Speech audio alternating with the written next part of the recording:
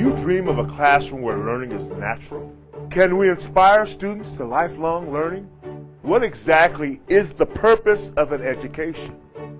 Inspiring students to be curious, independent, creative, innovative, deep thinking, confident, proactive, collaborative, determined, educated. Rise to the challenge of changing the world. This is teaching. This is learning. This is who we are. Welcome to the Tabletop Inventing Podcast. How does a successful corporate professional at the top of his game recover from a layoff in December? How can buying a bottle of maple syrup be a life-changing experience? Does noticing and helping other people really matter in business? Listen in for the solid answers in today's podcast. Hey there, Innovation Nation. My guest today is a great podcaster. In fact, he and his partners have started a conference for podcasting called Podcast Movement. But before we dive into today's interview, something Jared said reminded me of a quote from the book The Go-Giver by Berg and Mann.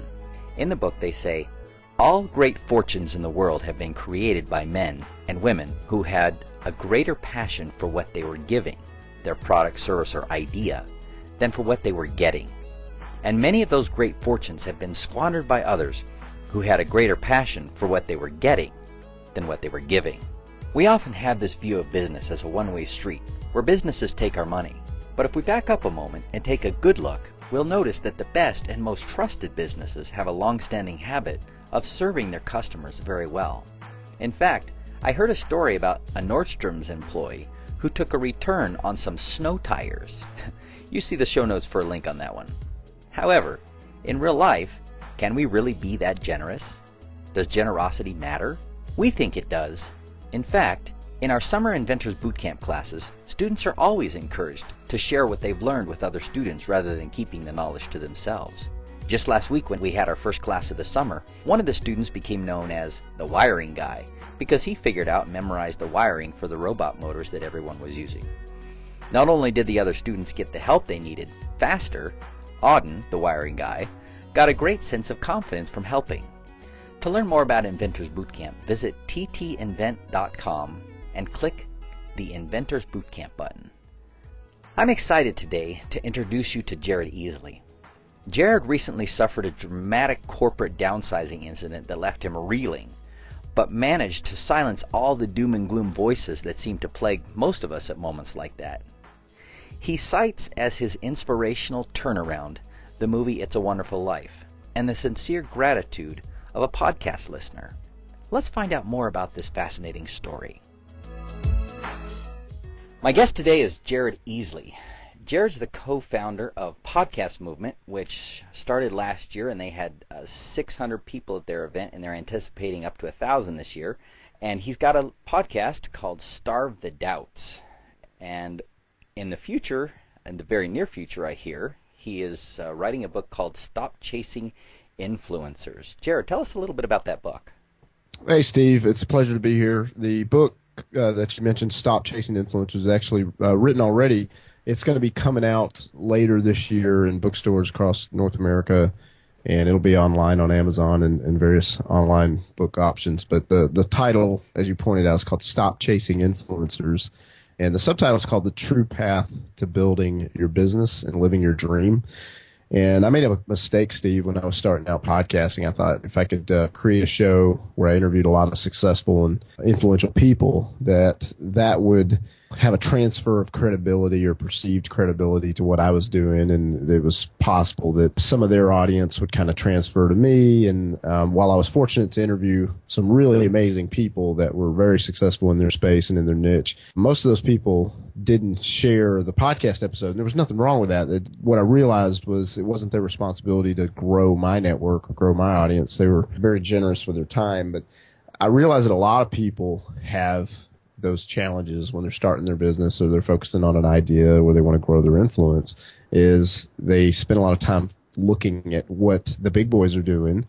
And there's some wisdom in that because success leaves clues, but it can be a problem if you're just focused so heavily on what certain influential people are doing rather than going and creating and doing something yourself that serves your core audience or serves that ideal customer. So the book is going to help people to create a true path to building their own business and living their own dream, not someone else's. The feedback we've gotten so far has been outstanding. And yeah, so we're not saying don't pay attention to what influential people are doing, but also we're saying don't spend all your time focused on them when you need to create your own influence to grow your own ideas and build your own dreams. So yeah, it's going to be a really good book, and it's coming out a little bit later this year. So tell us a little bit about your dreams and your goals for your business, and like where that started out and maybe how that's evolved to today. Well, I was in the corporate world just a few years ago. I was in a cubicle, and I was having success with the day job. I really went all in that particular year and decided I'm going to be the top biller in this whole company. And that was a difficult thing to navigate. I had to outwit and outwork people and get creative with the clients. And at the end of the year, I'd measured this. I used tons of strategy, Steve. I had become the top biller in that entire organization. And I'd only been there a few years, and that was unheard of at that point. Like everyone who was winning that time, there 10 years or more or something ridiculous like that. And I got a bonus and, I got a little bit of increase in responsibilities and stuff. But at the end of the day and the new day, the next day, I realized that none of that mattered. It was kind of, what have you done for me lately? It all started all over again. And that was a tiring moment for me because I realized the effort and the energy I'd put in that year before for the results that I received was kind of a joke. And while I'm not down on being an employee and I'm not down on working a corporate job, I realized right then that if I was going to continue to put in the effort and the creativity on that level, I needed to do it for myself. And so I started reading a lot of books. I started listening to a lot of podcasts to try to learn how do you do that, because I don't have an experience as an entrepreneur. I don't have a background in that, certainly not a successful one. And I'm glad I started on that path, Steve, because I did get encouraged through the different content that I was consuming on those topics. And that compelled me to say, maybe I could launch my own podcast. And in launching my own podcast, I was fortunate to connect and talk with a lot of really smart people. That show that I started is now over 2 years old and over 200 episodes. And it's opened up the door for me to create a business, which we'll talk about later with Podcast Movement. And it's given me my first traditional published book deal. It's blessed me with opportunities to speak and just created momentum and new doors have opened up that didn't exist before. And I'm thankful to say that those things are happening now, Steve, because what I haven't put in there is I ultimately got let go. I was doing all the things that were right, but the company, had trouble with their numbers, and then they cut multiple people, and I was one of them. And that was December of 2013. I remember getting in the car driving home to my wife thinking, what am I going to tell her? It's almost Christmas, and now I don't have a job.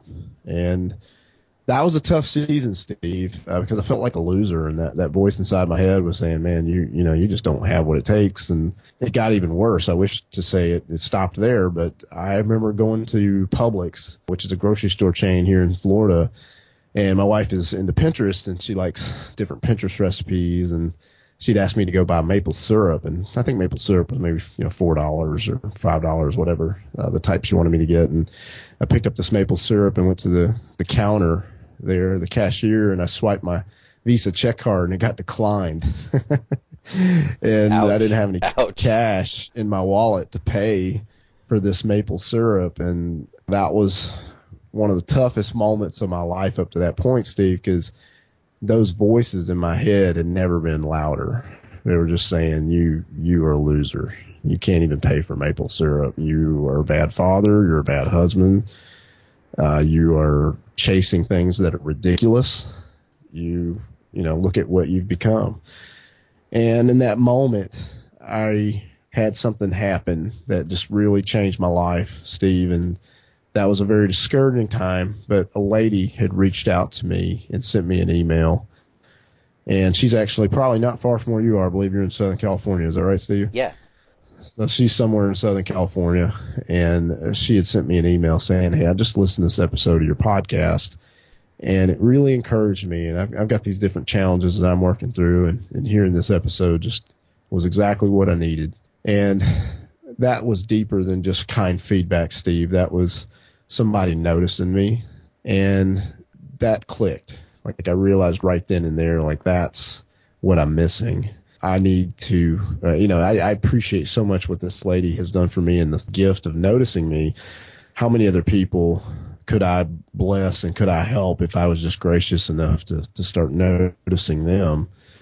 And that was a turning point. It was a mind shift. So I started to look at who are the people that I want to speak to, who are the people that I want to support, that I want to notice.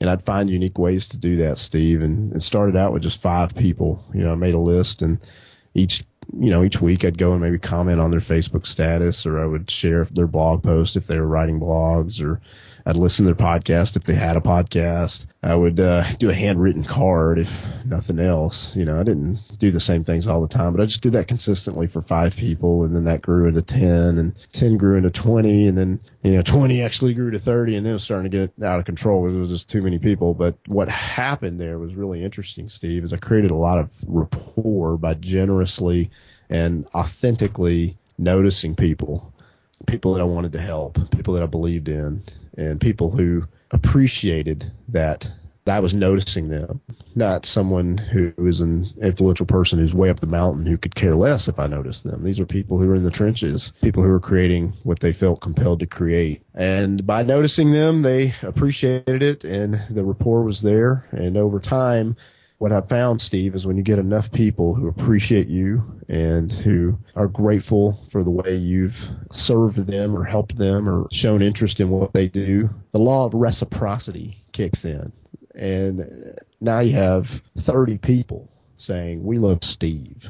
Steve is awesome. Steve, that guy, he's just always so encouraging, or he's helping me out, or he's looking out for me. And people as a whole will listen to a large group of people that say, we love Steve. But if it's just you by yourself saying, look at me, pay attention to what I'm doing, a lot of people won't ever notice that. They'll blow that off. They're immune to it. They're numb to it. But when they hear the crowd say, look at Steve, we like Steve, they will listen to that. And I thought that was an interesting case study, an interesting thing to learn.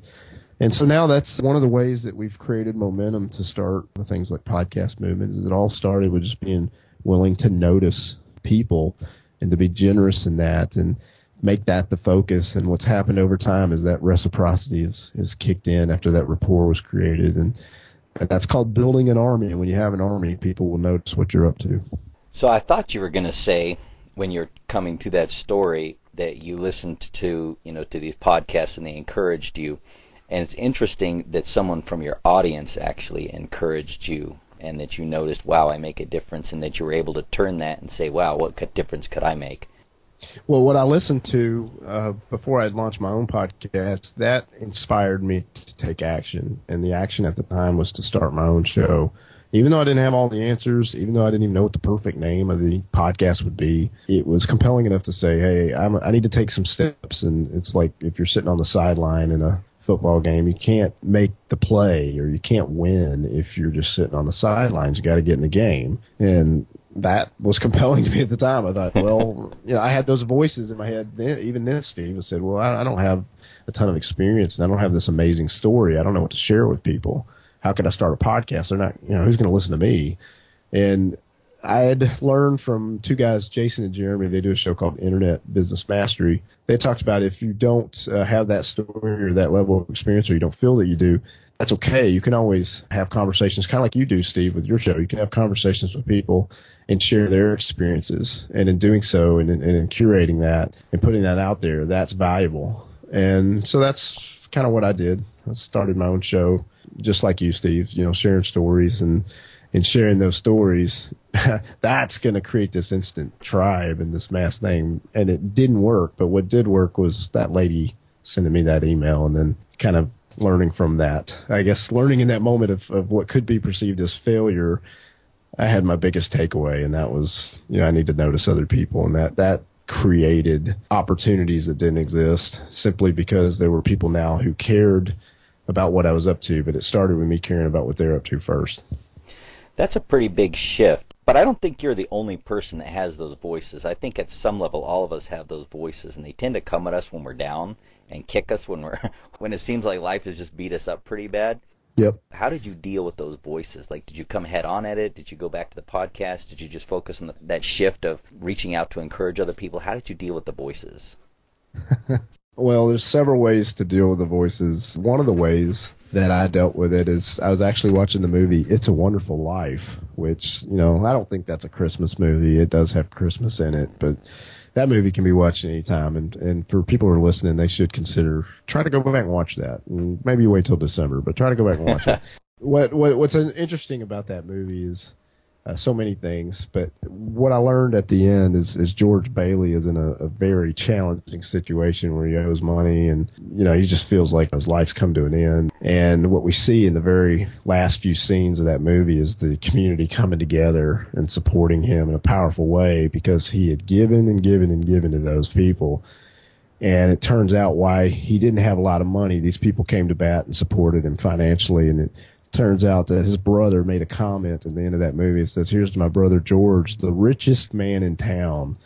And I remember hearing that line, and I've watched that movie before, but for some reason in that challenging season of my life watching that movie, I realized that a lot of us are already rich, Steve. We have everything that we already need. We have family who love us, people in our network who care. We have our health. We have, so many blessings. And it's real easy to say, well, I need this and this and this, and some of that's true.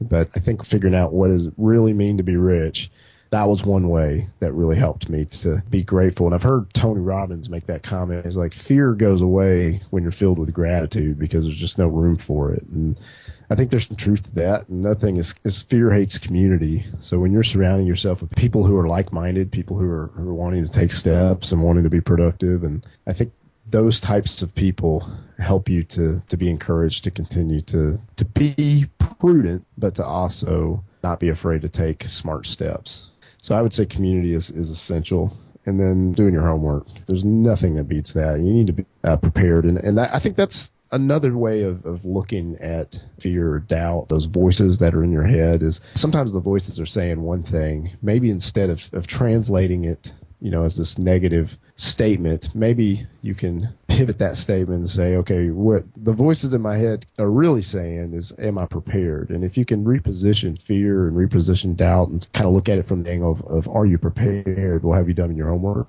Have you gotten good advice from people who are smart, who know what they're doing? Are you prepared? And if you're prepared and you have good homework and you have a good community and you know what your core values are and what really is important to you in life, then it's okay to take steps. Be smart. Don't be reckless. Go ahead and take some steps, even if you have some doubt and stuff. Go ahead and do that because you've got those things that are a strong foundation to support what you're doing. Do you have a story that you can share with us here of someone that you invested in as you were starting to make this shift that has kind of come back in that George Bailey sort of way? There's tons of stories like that, but I would encourage listeners, don't judge a book by its cover. And we've heard that all our lives, but it's so easy to look around at people in your network and say, well, I'm not likely to do business with this person, or I'm not likely to strategically align with this person because they're just not on the level where they could help me. And I think that can be a mistake. I think there is wisdom in looking for situations where you partner up with people on different ideas and different opportunities. However, that said, you don't know where people are going to be in 2 years or 5 years, Steve. We don't know where you'll be in 5 years. You might be on a completely different playing field. And for people to write you off now and say, I refuse to talk to Steve. I refuse to be aligned with him. That could be a big mistake. So an example of this is my business partner, Dan. Dan and I have Podcast Movement now. But when I first met Dan, he's in a different position than he is now than he was when I first met him.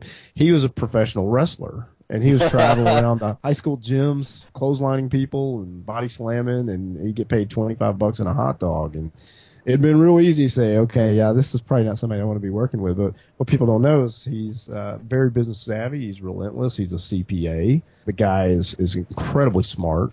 And He works well with other people. He's a team player. And I started to see some of that, and I knew of his creativity. A podcast he used to do, he doesn't do it anymore, but it's called Entrepreneur Showdown. And that's how we first got connected, and through a series of different collaboration and different ways of working together, eventually, formed the business that we have now with Podcast Movement. But I think the takeaway there is you can look at somebody and say, okay, I don't think that's a person that could help me, or that's a person I would work with and have an increase in visibility or an increase in success in this project, but you might be wrong. So always be looking around at people and what are their, kind of their core values, and if their core values are similar to yours, and kind of make your decision based on that, not just on what the surface says.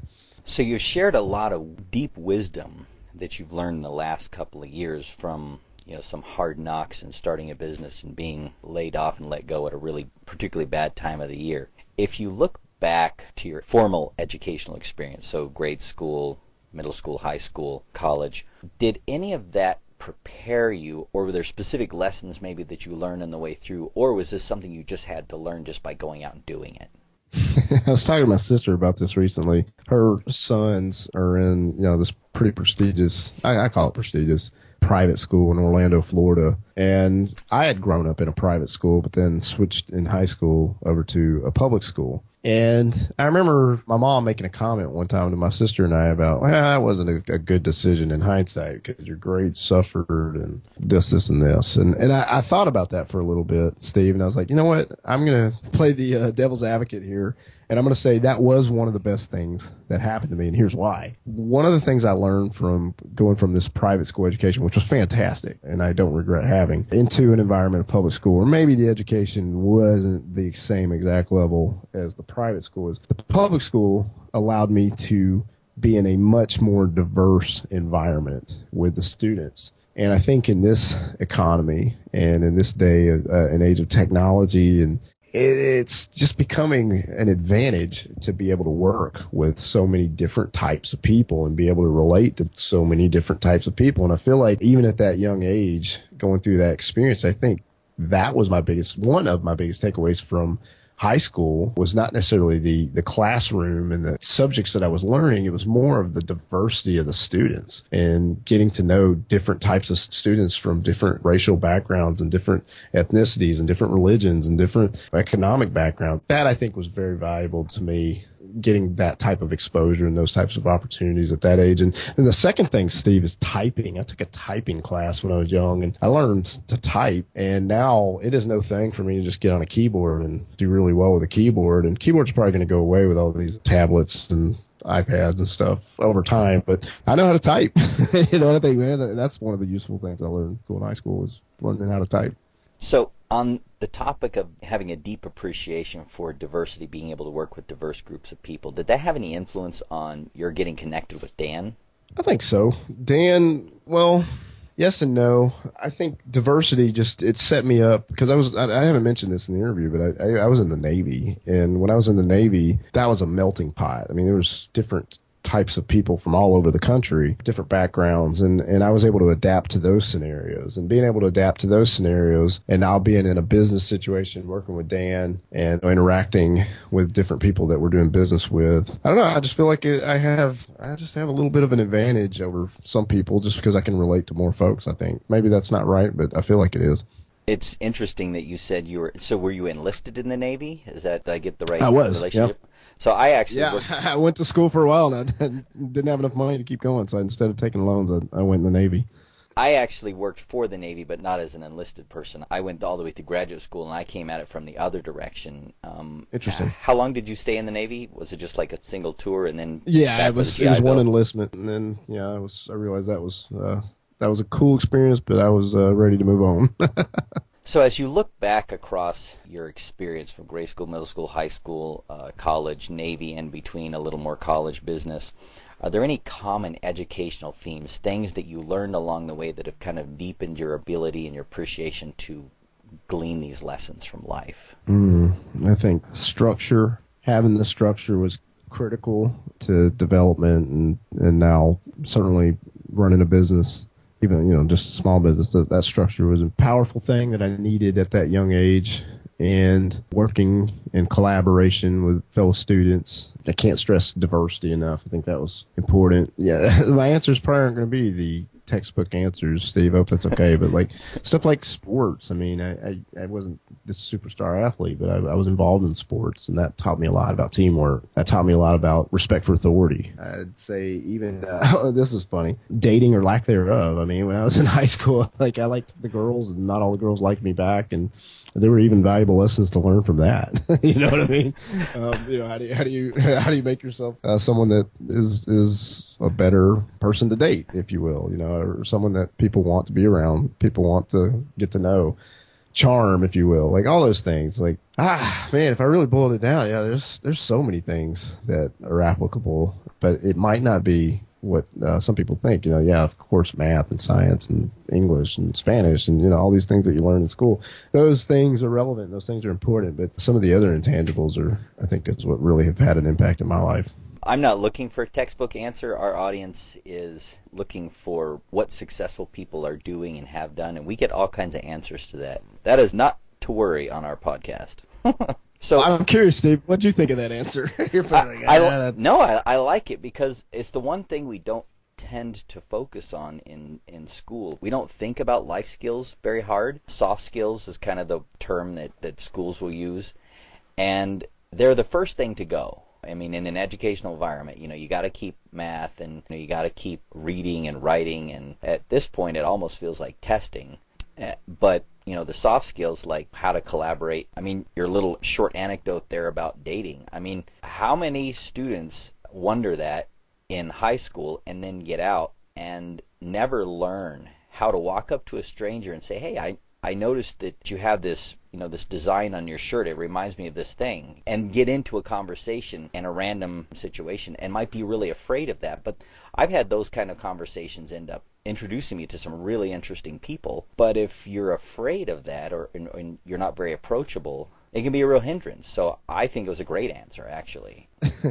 I don't talk about my middle school and high school experience hardly ever, so you bringing this up is kind of nostalgic for me, and I'm kind of, now that I'm really thinking about it, I realize, man, that was such a beautiful time, even though, you're young and you're going through kind of a weird season being a teenager, and that's a challenging time in life for some. But I realized, man, there were so many things that set me up in a good way. Like I did a speech class, I was in chorus, but I was also in sport. Yeah, I did a play.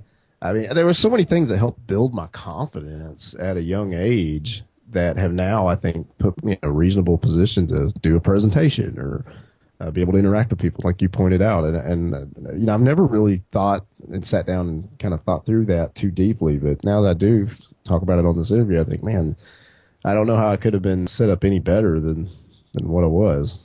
I think a lot of people undersell the value of confidence, actually, for a teenager. There's an inflection point in your life right there in middle school and early high school where you either approach life with confidence or you approach life with reticence. And the confidence allows you many more opportunities, but the reticence keeps you back or stops you from trying things that might be a little risky. Mm-hmm. I think we very much miss some great opportunities as teachers, maybe as parents, focusing on things like grades or content or other things when our students are missing the confidence they need to try something new. I mean, if you watch, for instance, 9-month-old or 1-year-old as they're trying to learn how to walk, right at that point where they're going from crawling to walking, if they don't have the fearlessness to try again, they'll never learn to walk.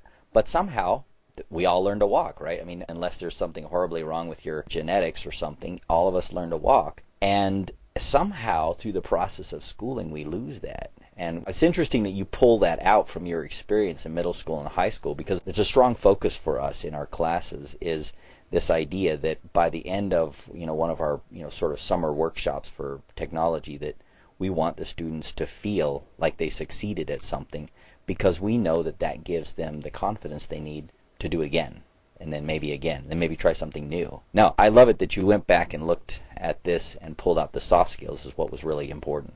Yeah, I didn't always succeed, Steve. I mean, I had a ton of failures in high school, but I think that age, I could overcome that. I could, maybe at the time that was like, oh, you don't want to fail because that's embarrassing, but I think that is the time to fail because, you kind of embrace that invisibility and you learn something through winning and through losing that really sets you up. So, yeah, I didn't have success all the time, but even in the lack of success in certain areas, it gave me an opportunity to try something and figure out what do I really enjoy and what am I just not interested in and how do I focus on the things that I am interested in and I am good at. Well, we're going to wind down here just a little bit and take a left turn and get down to our last two questions we always ask. So I gave you a few minutes to think about this. So the first one, in the digital age, I mean, we've got the whole internet out there. We've got YouTube where we can learn to do just about anything. We've got Wikipedia where we can look up just about anything. And we have Google where we can search, over 500 million websites. I looked this up the other day. And there's just so much information out there. In that environment where you can just type a few keystrokes and learn just about anything, what does it mean to be educated? This is an interesting question, Steve. It means that you're aware. Maybe you don't have all the answers, but you know how to approach the right people. You know how to do the appropriate homework and do the appropriate research.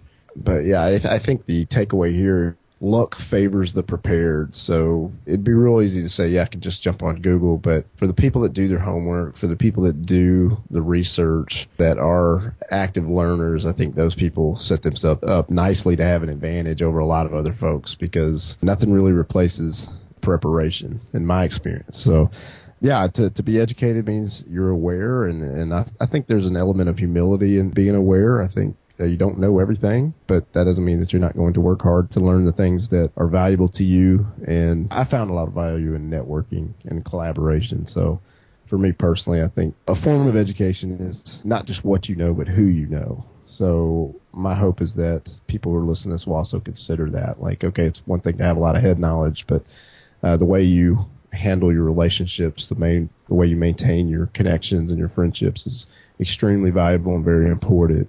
And that can open up a lot of doors for you professionally. And so I would say education. Education is not just reading the book. It's also investing in the people around you. I like that answer. So our last question, and this is the philosophical one. So looking back on your experience, looking out at what you see out there with people that you've worked with in our modern world, what is the purpose of an education? The purpose of an education is to be able to contribute, to be able to participate, to be relevant. You need to have a nice foundation of knowledge, and you don't have to be the smartest person in the room, but you need to be aware of your own strengths, aware of the world around you. And I think you need to, I think that allows you and uniquely sets you up to be able to contribute, to be a part of society, to be able to do things that are important and things that matter and bring value to your community, and to give back, to be generous, to serve others. So I think education is incredibly important. And I think anybody can have an education. There might be some people who think, I don't want to go into this major school debt and I don't want to do this, this, and this. Well, you can read a book. You can listen to a free podcast. You can watch a YouTube video. To Steve's point, there are so many resources out there now that, weren't available before, but they are now. So education is changing, but it doesn't mean that you can't learn. You can always learn. You can even learn just from the people around you. People are an example of what to do or what not to do. And I think always be considerate about, what are you interested in? What are some things that bring value to others? And how do you continue to focus and grow in those areas? And that may be taking classes. That may be listening to a podcast. It may be a combination of both. It may be getting out and just connecting with people generously and serving people. So there's lots of ways to learn, but learning definitely contributes to the overall value of your life and the value of how your life impacts the community. I like your answer. In fact, I'm going to reach back a little bit to one of the things you said about part of the purpose of an education is to help you know yourself and your strengths that you offer to other people. I think that's often overlooked. It's actually an answer that we don't get as much here. I think I might have gotten it once or twice, but that's powerful to know who you are and how you can contribute. One of the things I've learned, Steve, is if someone right now is saying, I'm wanting to work on that area of my life, is you could start by just asking the people around you, the people that have your back, the people that are wanting you to win and wanting to support you. Just ask them, say, hey, what am I good at? What are my strengths? And those people will tell you. They'll say, well, Steve, you're really good at this, and I see this in you. When you hear that from several people in different conversations, separate conversations, once you kind of know that, you'll be able to say, okay, this person said this and this person said this. And I believe that's true because I've seen that myself. And when you start to figure those things out, that is a nice foundation. That's a nice starting point to start figuring out, okay, what can I learn through these classes? What can I learn through these videos on YouTube or through podcasts or through these other methods that we've discussed to help me grow and help me develop these strengths that these people have said that they see in me? And I think that is likely to create your greatest opportunities for success when you put that focus on the areas that you're good at and the areas that you're strong at. And you can invest in those areas and develop those. Not to say you can't be well-rounded and work on things and grow areas of weakness. I'm married and I have a daughter, and there's things I have to learn and I have to do, as part of my responsibilities to them. But I'm not necessarily speaking to those things. But I would say, focus on your strengths and continue learning and continue growing those strengths and developing those through your education, through all these different methods that Steve and I are talking about. And that uniquely sets you up to add value to your community and add value to others. I think we're going to wrap it right there. That's a perfect way to end. Thank you, Jared, for taking some time this afternoon. What's the best way for our audience to connect with you? Steve, if podcasting's on anyone's radar, whether they want to, considering doing it or they just enjoy listening to it, I think that is a good enough foundation to consider being a part of Podcast Movement. That's podcastmovement.com. And then I have a podcast as well, so if you run out of episodes of Steve's show and you're just looking for another show to sample until Steve's next episode, then we have a podcast called Starve the Doubts, and that's found at starvethedoubts.com. All right. Well, we will link those up in the show notes. Thank you, Jared, for interviewing with us. Much appreciated. Steve, you have great questions. These are questions I've never been asked on an interview, so I really appreciate you being patient with me as I try to work through those answers. So thank you. You're very welcome, and thank you for giving us some very cogent answers. If you've been enjoying the conversations and insights here on the podcast, share it with a friend.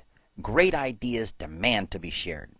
You can also help fellow parents and educators by subscribing to the Tabletop Inventing Podcast in iTunes, leaving a rating, and writing a review. If you use Android, subscribe, leave us a rating, and write a review in Stitcher. Links to subscribe can be found at www.ttinvent.com/podcast. Contact us, and we'll think through the comments and answer your questions here on the podcast. And be sure to let us know if you'd like a shout-out or to remain anonymous.